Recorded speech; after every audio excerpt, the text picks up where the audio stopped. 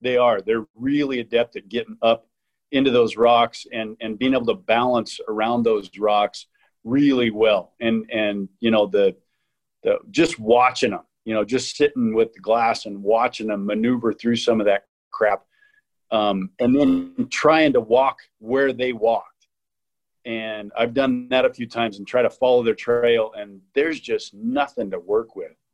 But you are right. They've got that weird tip on their hooves too. And it almost acts like a really stiff mountain climbing boot and just kind of jams into the stuff that they're using to get a toehold on, a literal toehold. And they somehow, some way, they can just cling on to whatever they're walking through and get up into and through some really nasty stuff.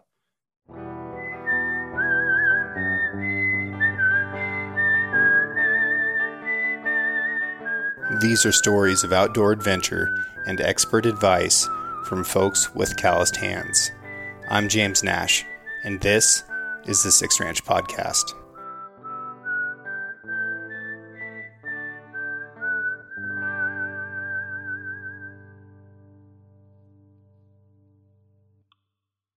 The Six Ranch Podcast is brought to you by Sig Sauer. SIG is a leading provider and manufacturer of firearms, electro-optics, ammunition, air guns, and suppressors. For over 250 years, Sig Sauer Inc. has evolved and thrived by blending American ingenuity, German engineering, and Swiss precision. Today, Sig Sauer is synonymous with industry-leading quality and innovation, which has made it the brand of choice amongst the U.S. military, the global defense community, law enforcement, competitive shooters, hunters, and responsible citizens. Sig Sauer is also a premier provider of elite firearms instruction and tactical training at the Sig Sauer Academy located in New Hampshire. For more information about Sig Sauer and its complete line of products, visit sigsauer.com. Alrighty, sir. Thank you for coming on the podcast today. Are you in Reno right now? Yeah, sitting in Reno, Nevada right now. Okay. Well, we've got Mr. Jason Peak from the board of the Rocky Mountain Goat Alliance, and we're going to talk about mountain goats. Sounds like a plan to me. So I got to go goat hunting for the first time that I was ever, behind the gun this year in Kodiak. I just had an awesome experience up there. Anytime that you get to be around mountain goats is a cool thing. And if you're actually getting to hunt, there's that next level of interaction that really can't be beat. But have you got to goat hunt yourself very much? Yeah, quite a few times. I agree with you. They're just cool animals. There's a lot to be known about them. They got some interesting characteristics. They got some interesting habits. You get around them, and they just live in such cool country.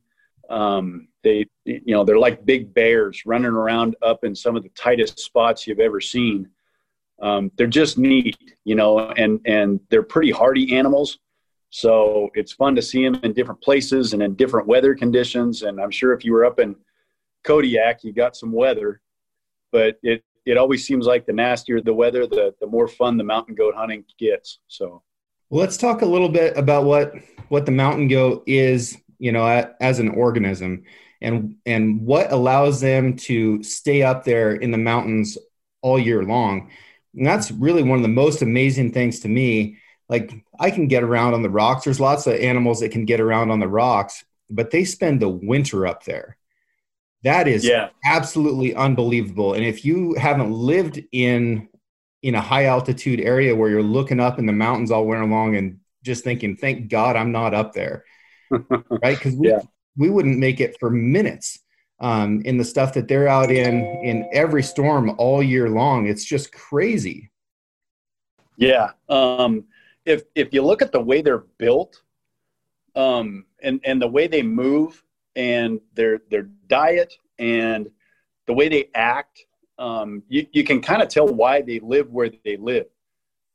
And they're just, like I said, they're kind of built like bears, just big bears. They're kind of front heavy. They got those big shoulders, and I can't quite figure it out, but the big shoulders help them kind of maneuver around and help them climb more.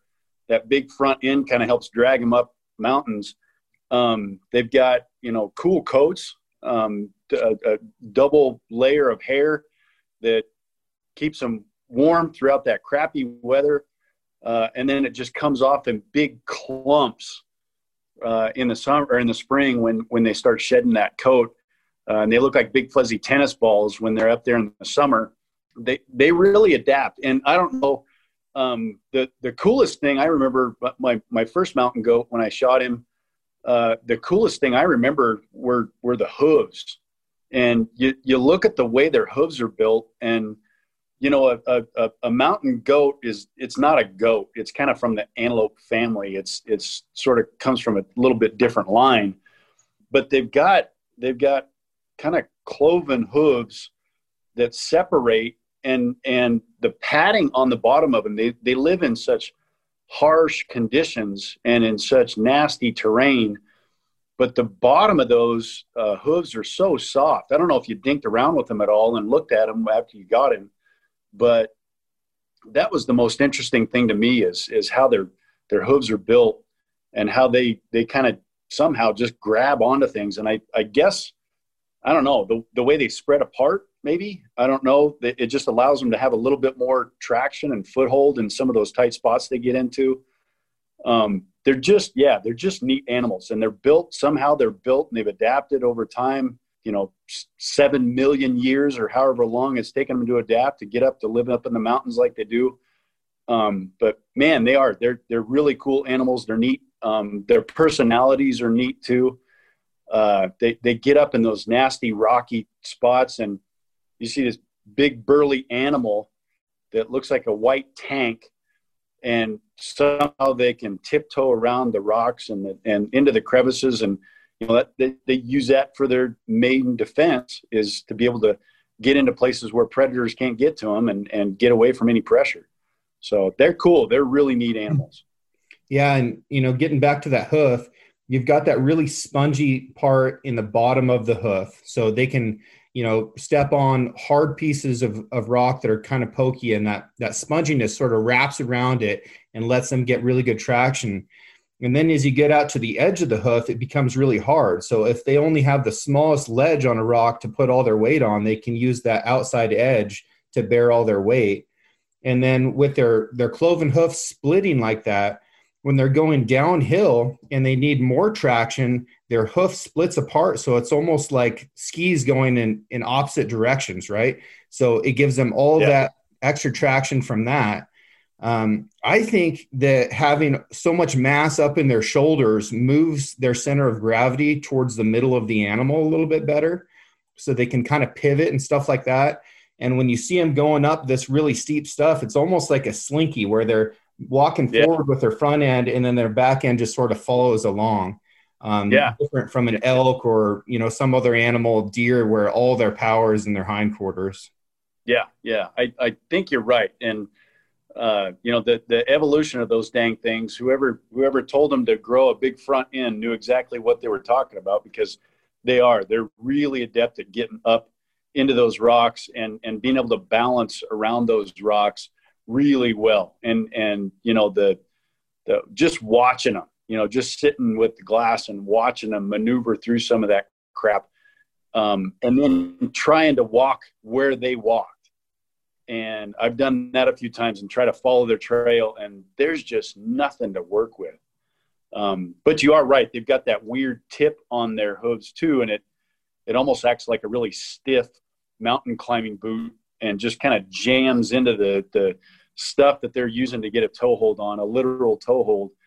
And they somehow, some way, they can just cling on to whatever they're walking through and get up into and through some really nasty stuff. They're cool. It's weird watching them, but once you do, you're just fascinated at how big they are, but how agile and how well they move through that crap. Yeah, and really methodical, and they'll get to a spot sort of like a rock climber will, and they'll stop and sort of analyze the problem and figure out how they're going to get through it. And they may stop in a spot like that for an hour, and you're watching them thinking, is it stuck? Like, what's going to happen next? Yeah. I mean, bird watching is one thing. Mountain goat watching, that's more my speed. They're really fascinating animal. And the construction of that hair or wool or whatever you want to call it, it's really got some layers. And if you put your hands on a goat late on in the year when they're built their winter coat, I mean, they've just got so much dense hair and wool on the outside of their bodies. It's incredible and really helps you to understand how they can handle the wind and the cold. But still, like that amount of wind and cold and working on the ice and just trying to live off of lichen. Is that their primary food source in the winter, is lichen? I think and quite frankly, I think if you follow nannies around, you'll figure out what they're supposed, what they eat. I think they're pretty opportunistic on whatever they'll eat. The main food source is whatever's around. They eat whatever they can. And that's why I do think that you see them in the winter. I think that's why you'll see them up on those really nasty, windy, open spots, is because the wind just doesn't allow the snow to accumulate on some of those ridges. And those goats, that they know that there's going to be easier access to food. But you're right. Anything that's going to be growing in or on or between the rock, I think that's their primary food source. I don't think they're very picky when it comes to wintertime. And if you watch some of those nannies, they do a lot of hard work and they get really protective too. I've seen a couple December nannies, and you got to think they're probably pregnant, so they're putting on as much weight as they can. But they get pretty aggressive, especially around food sources, and anything they'll eat or anything they can eat, they will eat. And the other thing that I think what they'll do pretty much year round, but it's the thing that's interesting to me is they're really prone to getting into spots for minerals. You'll see them, licking handrails at parks and all that stuff. But I think they'll do anything they can to get to minerals, which I still don't quite understand that. That's probably above my pay grade. The wildlife biologists would know a heck of a lot more about that. But I've seen them get into some weird spots to lick little mineral slicks in little cracks and crevices on the side of a really nasty spot on the mountain. And they'll stretch their body out all the way they can to reach that one little white strip of crap that's seeping out of the side of the hill. And so there's something to that. I don't know as much about that as I probably should, but I agree with you. I think they'll eat pretty much anything and everything. Lichens, probably the easiest and most accessible during the winter stuff, because it's going to be out on those open ridges that, those windblown ridges where the snow is not accumulating. But I don't think they're going to pass up pretty much anything that's open and available to them during that time of year. Yeah. One of the nice things about lichen is that it's pretty much 100% carbohydrate and it's 97% digestible. So while they're not getting a lot of it, in a mouthful, it is keeping them really warm. Sure. Yeah. Along with that, I think they're doing everything they can just to stay warm and survive. That's why it seems like you kind of see them move around a lot more too in the winter. Once they find getting up on their feet and just standing there is going to help them stay a little bit warmer. They're interesting animals when it comes to, like you said, standing there for an hour.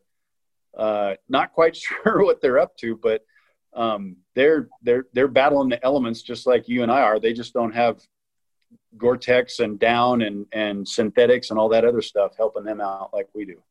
And mountain goat's horns are more than just an accessory. That's also a weapon that they're fairly adept at using. That's an advantage to having a short, sharp horn like that that's sturdy. They can actually do some work with it. I think a lot of people overestimate an elk as having antlers that are used as a weapon.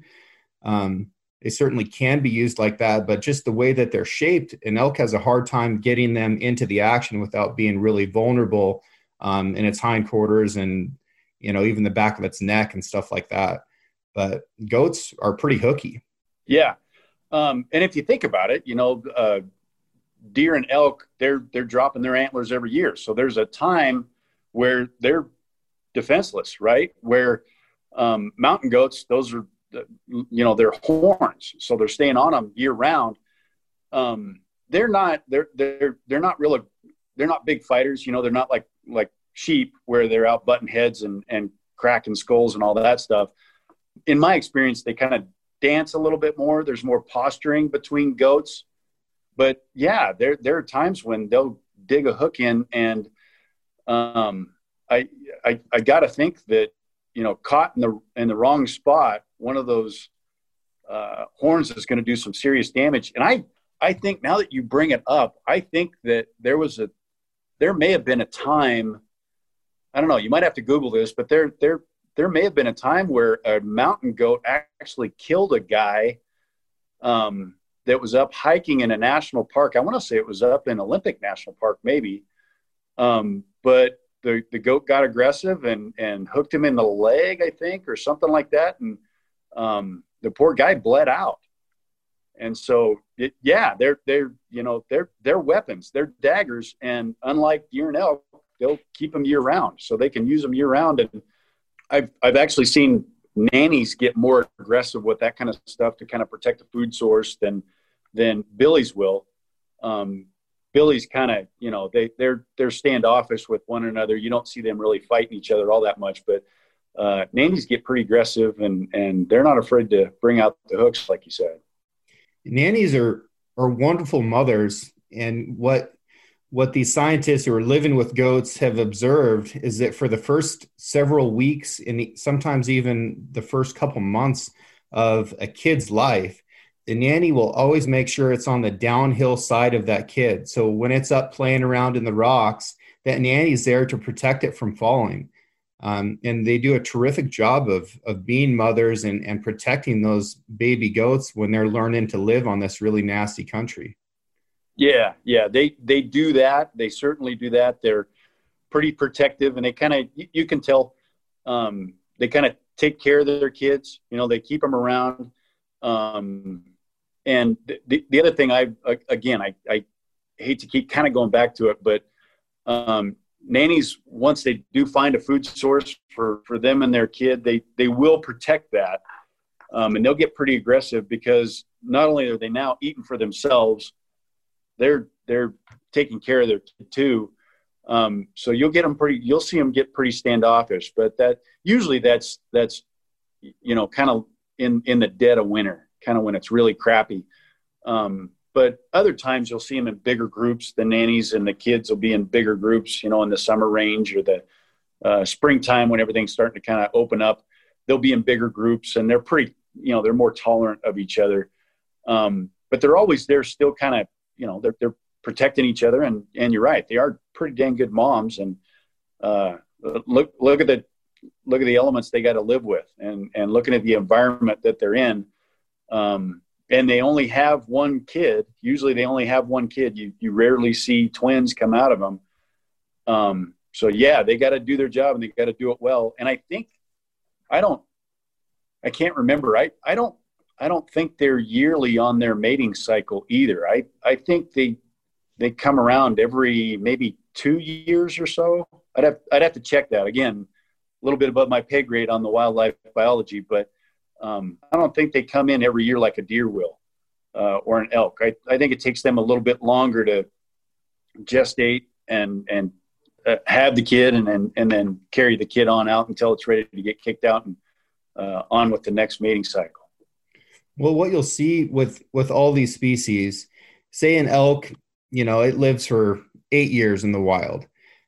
It has to have one successful calf during that 8-year period that makes it into adulthood, and that's how the population can sustain itself. Whenever you have a species that has offspring less frequently, then that means that they have to have a higher chance of survivability. Rabbits, they have 6 to 12 babies at a whack, and they can get pregnant while they are pregnant, and then they're viable for sexual maturity really quickly, but they have a low rate of survivability, so they have to have that. So if you have a species that's too successful, then they'll eat themselves out of house and home. If they're not successful enough, then they're not reproducing, and then the species just goes away completely. So that also goes to show what good mothers they are and how they do well in these environments by the fact that, maybe they're only having a kid every other year once they reach sexual maturity. Now, the Rocky Mountain goat is a distinctively North American animal. It does not occur anywhere else in the world. I think that that's something that's really cool. But we do have some populations of goats that have been transplanted into areas where they're not native. Kodiak Island is an example of that. The Eagle Cap Wilderness right here next to me is another example of that. The Olympic National Park, et cetera, et cetera. And it seems like goats do really well in these areas where they've been introduced, oftentimes even better than areas where they occur naturally. What can you tell me about that? Yeah. Again, I think if you did a little bit of homework, you'd figure out that mountain goats aren't really goats. They're from an antelope family, but they're really hardy. And whenever it was that they crossed the Bering Strait and they made their way over here, they really kind of became their own beast, so to speak, and they had to adapt.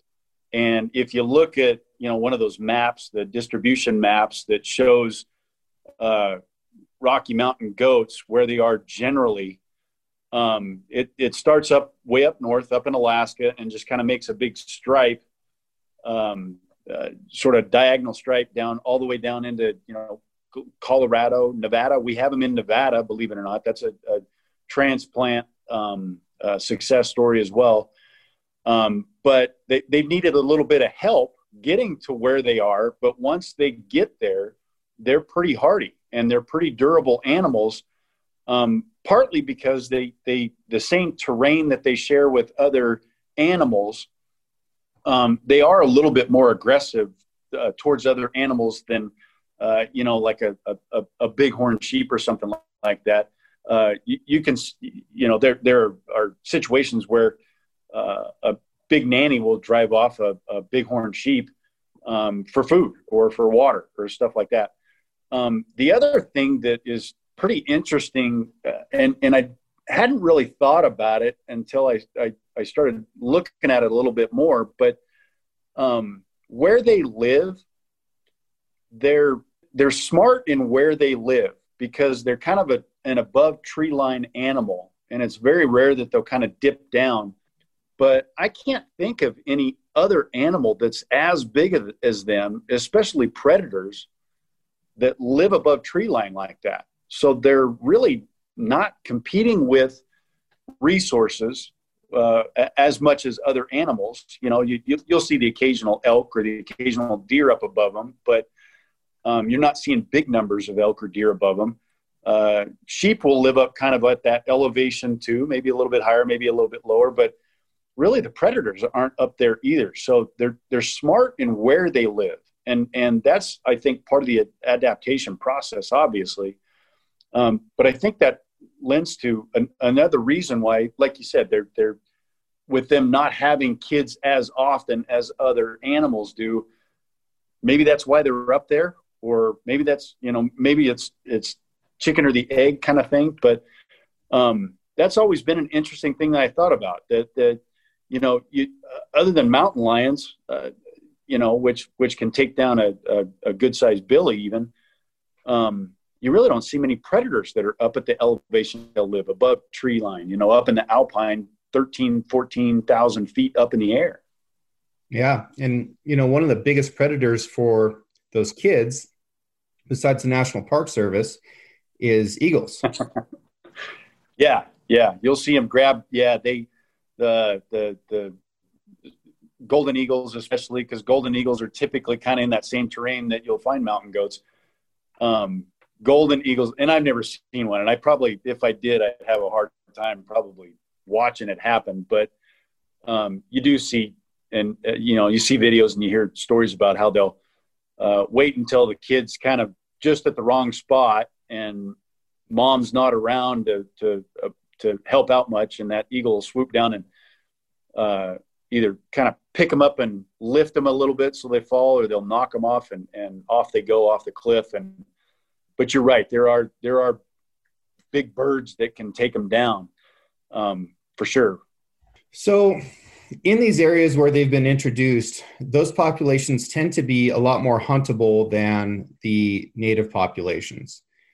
Do you have any insight into that? How do you mean when you say it's more huntable? More huntable as in the population can sustain harvest better than in areas where they are native. Everything that I've experienced and read indicates that if you have a mountain goat population transplanted to a new area and they take foot there and they do well, those populations can sustain harvest a lot better than native populations that are part of the Rocky Mountains. So like you take the Eagle Caps or the Elkhorn Mountains, for example, we can kill, a handful of goats here every single year, and it doesn't necessarily affect the population, even if the hunters get it wrong and are, accidentally shooting nannies instead of billies. Whereas if you go to a portion of the Rockies where they're native, you have to be a lot more careful about how that harvest occurs and limit it even more so than areas where they're not native. Does that make sense? Yeah, it does. And I guess I've never really, I probably should be looking at information like that. That would be interesting to look at. And I guess I've never really thought about that because not to argue against it, but I know here in Nevada, in the Ruby Mountains in Nevada, and portions of the East Humboldts used to be, we had some transplants that were brought here.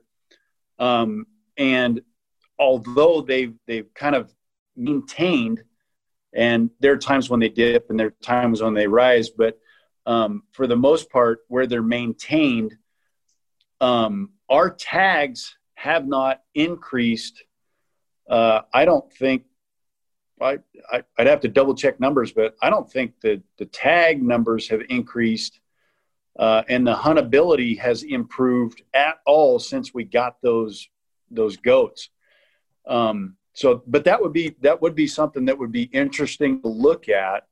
I'm sorry, I don't have an answer on that one. But tag numbers aren't necessarily a reflection of population. That's a lot of work sure. for wildlife biologists to do. And a lot of times they just avoid that work. So you can have populations that go way up and way down, and tag numbers will remain consistent over decades. Sure. And that's what we're seeing here is we've got very, very small numbers of tags that are given away. I think it's 5 total, 3 to 4 to 5 total. And some years 1 unit will drop or rise up, 1 here, 1 there. But yeah, we just haven't seen the rise or fall in tag numbers like you would hope they would rise. But it's an interesting question, and I'm racking right now to try to think of whether there would be a correlation, and whether maybe we would give a lot more credit to wildlife biologists, or maybe we're not getting the wildlife biologists credit enough where we should be, that they got this figured out. And if we move goats over here, they've got more resources available. They're not competing with other animals. And so they can sustain that population balance. And it does create a more huntable and sustainable population versus where their native range would be. That's interesting. I don't know if you got any other facts or anything like that to support that, but it'd certainly be interesting to take a look at. Yeah, for sure. Well, there's lots of places here in Eastern Oregon where goats are introduced and are doing really, really well. There's a great population in the Wanaha and in the Grand Ronde River. We don't even know how many goats are down there. So that's an area that needs to be surveyed more heavily. But there's a lot of them. You see a lot of them. You float the Grand Ronde, you're going to see a bunch of mountain goats. Hell's Canyon, very non-typical mountain goat area. Lots and lots of mountain goats. They've done well in all of these mountain ranges here where they've been introduced, but they're not native populations. And I think that there's a lot of other areas in the country where mountain goats could be introduced and would do very well without competing with a native wildlife species that's already there. I I have a big problem personally with the way mountain goats have been treated by the National Park Service in the Olympic National Park and Teton National Park. The thought of, tax dollars fueling a helicopter so that somebody can go in there and, kill all the mountain goats because of whatever reason they've decided is worth it. Like, that doesn't sit well with me at all. So the Rocky Mountain Goat Alliance stepped in and actually moved 450 head of mountain goats from the Olympic National Park to the North Cascades. The Olympic National Park is, I guess, rewinding a little bit with you, James. Mountain goats, for some reason, they are resilient, and they've shown that. And like you said, there are times where, such as in your area, where they can be transplanted and they just take off and they boom. They're very hardy, very resilient, and they're built to withstand the most treacherous terrain and weather. So you put them on a golf course, of course they're going to be fine, right? And I say that facetiously, but so I agree with you there. That the problem becomes, I think, and with Olympic National Park, I think that issue is really tough to swallow for a lot of people. And there was no right answer on how to take care of that. And we could go on for hours on that issue. But the transplant, you're right, Rocky Mountain Goat Alliance, we stepped in, we moved as many animals as possible. And it's still an ongoing effort. And I think they had, I don't want to misquote the numbers, but they still have quite a few goats still up there that they know they're not going to get them all. I mean, it's going to be impossible to get them all. But it's been a tough struggle. And we're also, not only are we involved in with state agencies and federal agencies, working with them to count goats and to study them, to help with studies and get relocation efforts taken care of, and collars, getting collars for agencies to track them.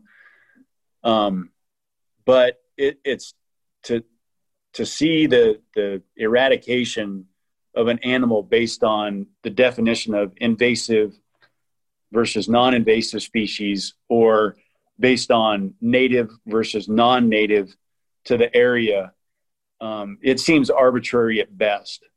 And it really is a definitional thing. And to have such a cool animal just sort of wiped off, moved is bad enough.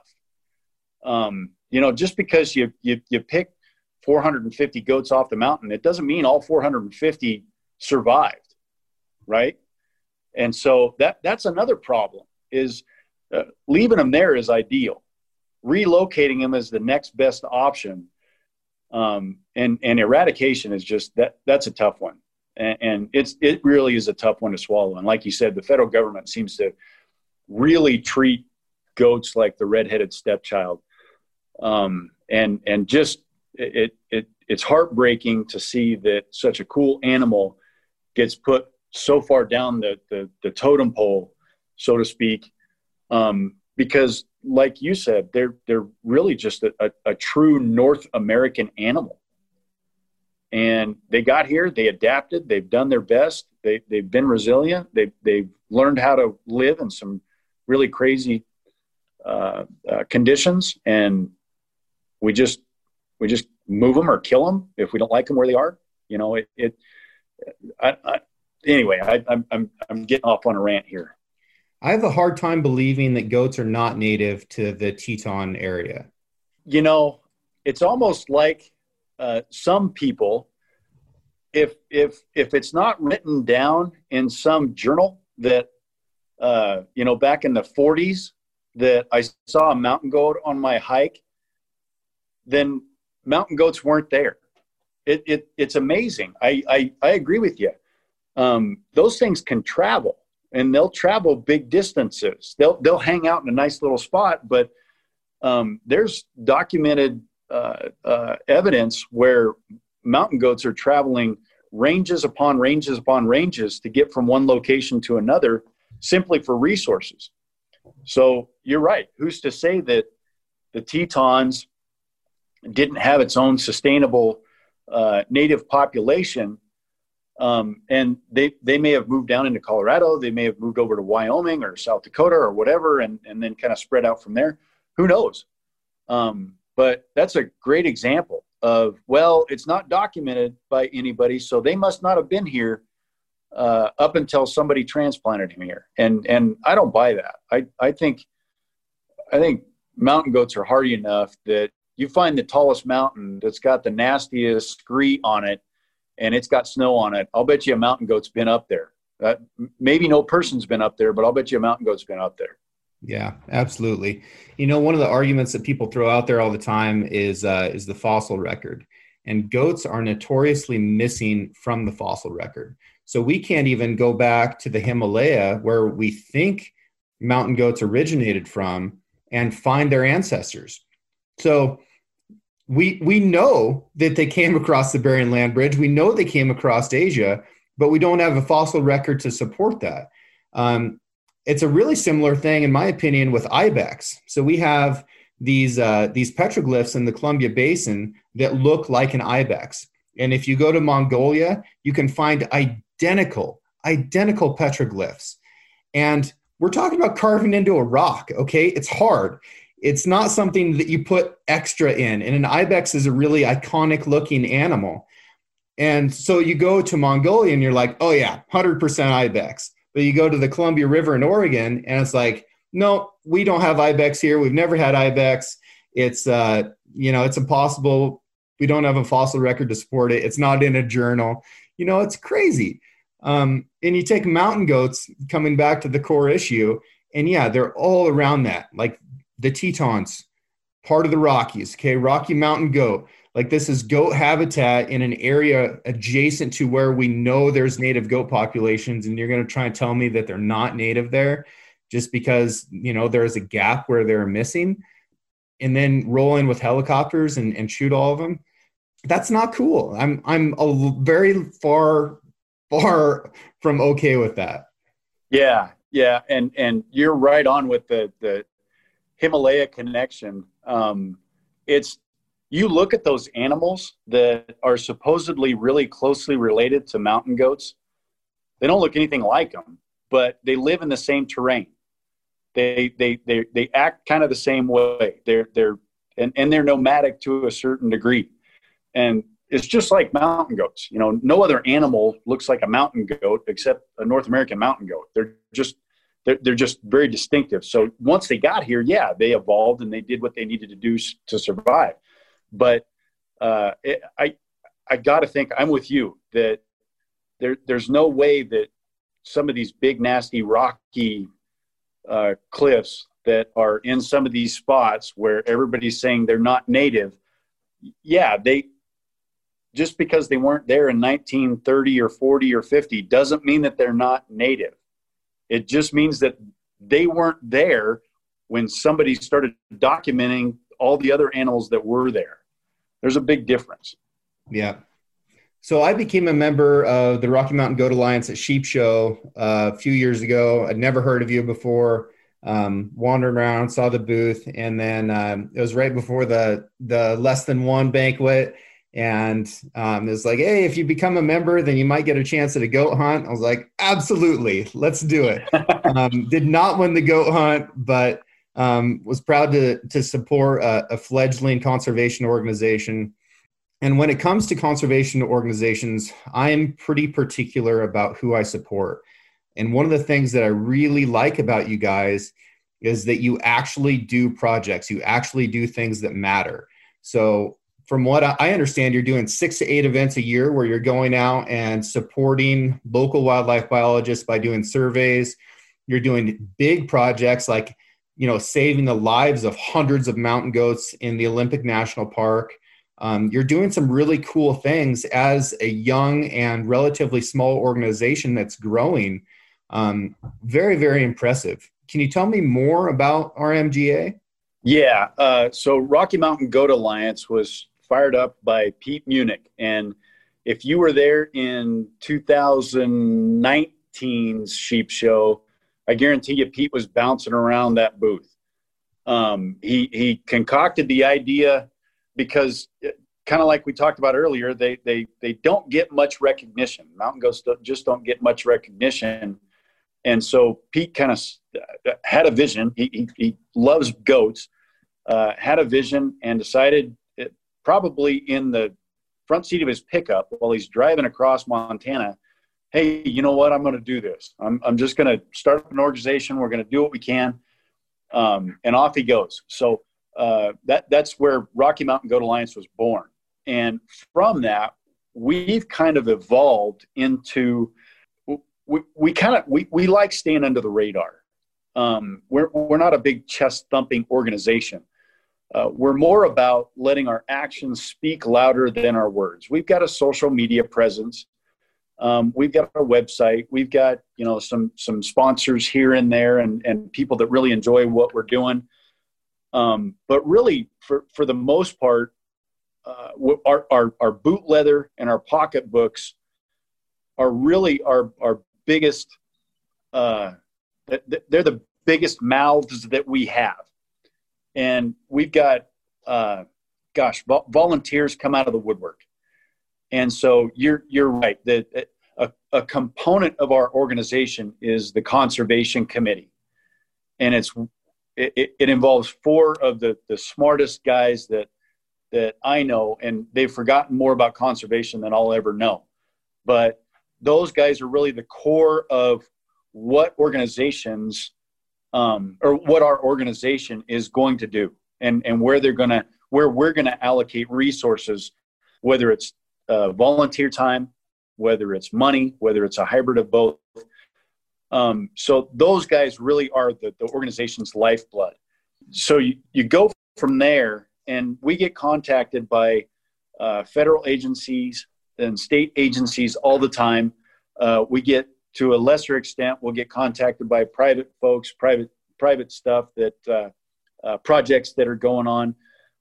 But for the most part, really, what we're primarily engaged in is figuring out what's going to benefit the Rocky Mountain goat population as a whole, whether it's a health study being conducted by the folks in Montana, whether it's a relocation from Olympic National Park of goats to several other locations, or a hybrid of both, going and doing goat counts. We've got several states that contact us and say, hey, we're going to be doing a goat count in this location or this location.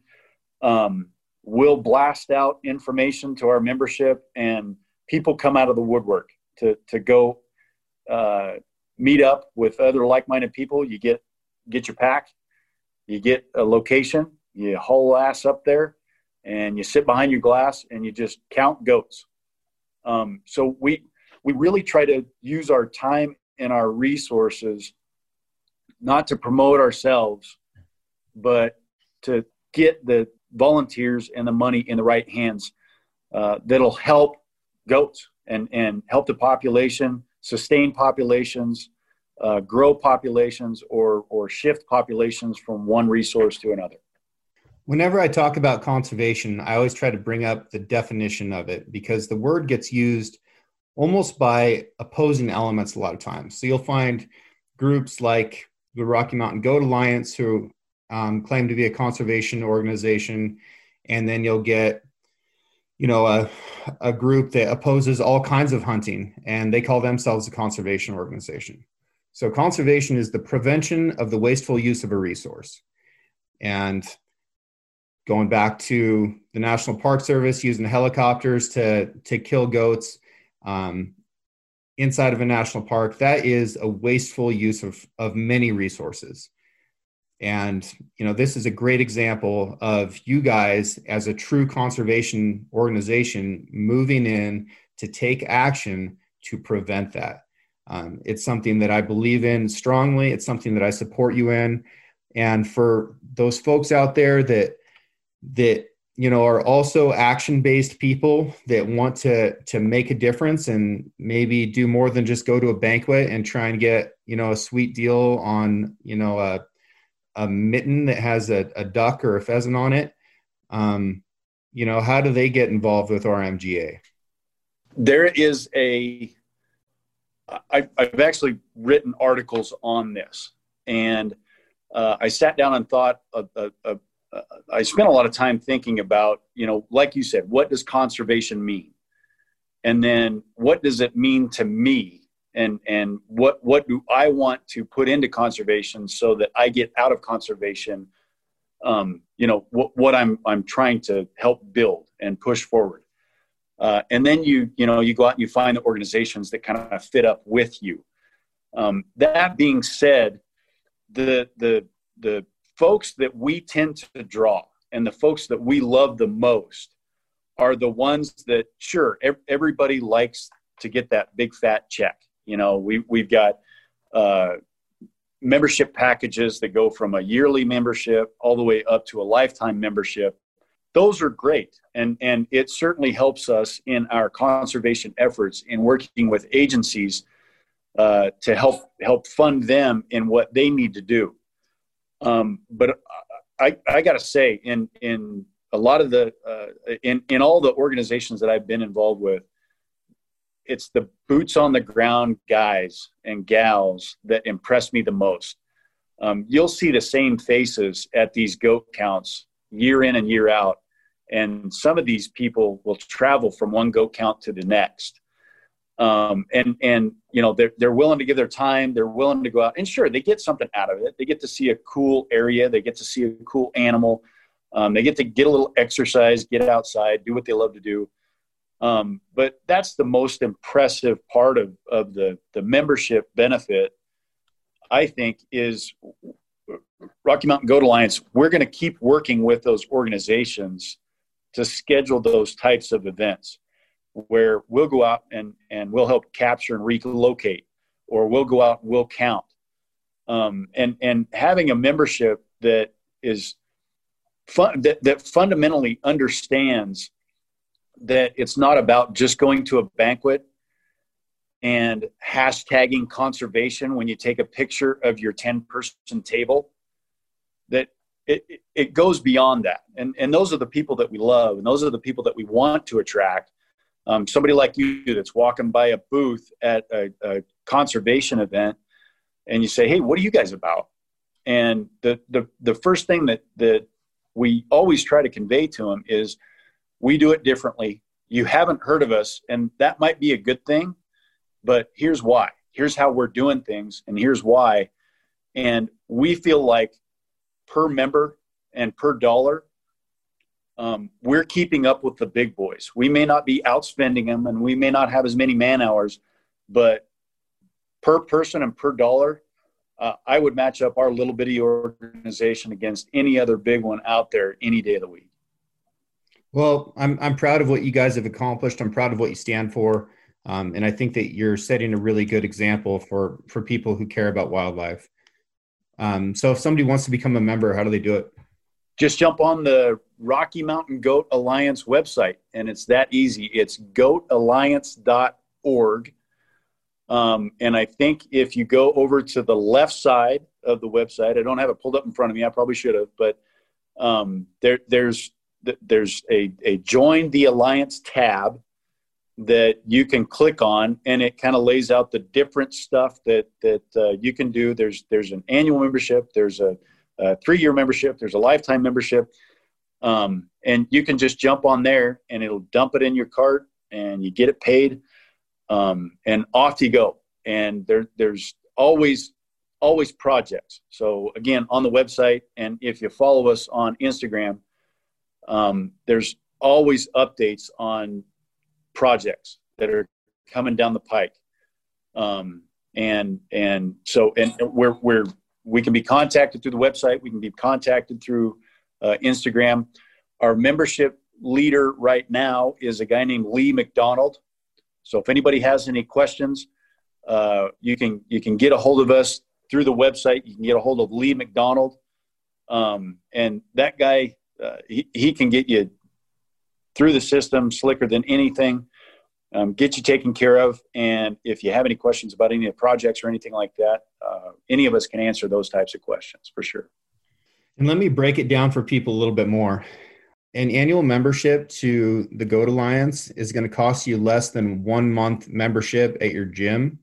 And think of the benefit that you're giving to this species. And then you're going to get to go out on one of these surveys if you can figure out the time, and all the exercise that you're going to get just getting into goat country is going to make it worth it. So, right. Yeah, no, there's lots of reasons to join. It's not that hard. And I think it's an important thing for people to do. And I never thought I was going to get a chance to hunt mountain goats. I was really, really lucky to be able to go on that. And I felt incredibly fortunate. And it's an animal that I've lived with my whole life. I've seen him here in the mountains and the canyons, and just loved being around him, and being able to hunt him was incredible. But even if you're just getting involved in this organization and getting to help these animals a little bit, I just encourage people to do it. And then if you get a chance to hunt later on, it's going to mean that much more to you once you get that opportunity. Would you hunt them again? Oh yeah. I would sell a kidney tomorrow. Yeah. Yeah. No, I mean, it's awesome. A lot of people, it's a weird deal. And I was just talking with somebody the other day. Mountain goat hunting, they live in those conditions for a reason, and they're curious animals. They're really neat to be around, but hunting them is a whole different experience. And it's, as I kind of described, there's hunters, and then there's kind of the sheep hunting crowd, which is a little bit of a cult. But then the mountain goat crowd is kind of a cult within a cult. And they're tailor-made for adventure because of the conditions that they live in and the terrain that they live in. The later in the year you go, the nastier the weather, the cooler their coat. And so you get to see them up on some windswept slopes or on a knife edge, and that wind's ripping through there at 30 miles an hour, and that coat is blowing in the air in mid-December. You're never going to get that out of your mind. And you're not going to see that live unless you get out in that crappy weather. So it's quite an experience. And it's, unfortunately, it seems like it's becoming more popular. So guys like me and you are going to have an even harder time to draw tags, right? But for the most part, people I think are starting to catch on that it's not like it's not the poor man's hunt for this, or it's not the rich man's hunt for that. It's just a different hunt. And it's hard to describe, but it's infectious. You know, you're in some conditions and in some terrain that you never thought you'd find yourself in. And then when you look up and they're even higher than you are in worse weather, it's hard to let go of. It's a different experience, and they're cool animals. And I've heard people say, I'll never do that again. I'm never going mountain goat hunting again. But, you know, good. That just means more for me and you. Yeah. Well, I mean, hunting is one part of it. It's just an animal that we really need to make sure that we're taking care of, and understanding how awesome they are and how unique they are is a really important step to caring about them, because it's not just a sheep. It's not just another goat. It is a very, very unique species, and it's all ours. It is a distinctively North American animal, and we've got to do our part to keep them around. Jason, I really appreciate your time today. I appreciate your knowledge and all the work that you've done for Rocky Mountain Goat Alliance.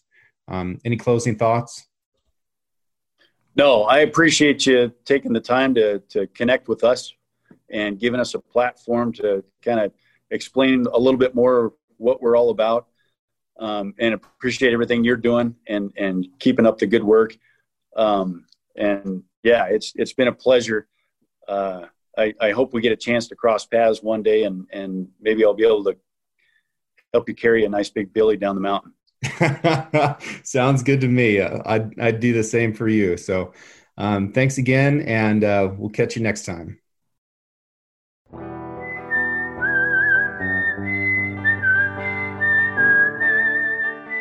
Thank you for listening, and I hope you enjoyed the show. This episode was edited by Emily Brannigan, with original music written and performed by Justin Hay. Artwork for the Six Ranch podcast was created by John Chatterlin and digitized by Celia Christofferson. If you enjoyed the show, I encourage you to share it with a friend and subscribe. You can find photos and more content on Instagram at Six Ranch Podcast. I'll catch you next week.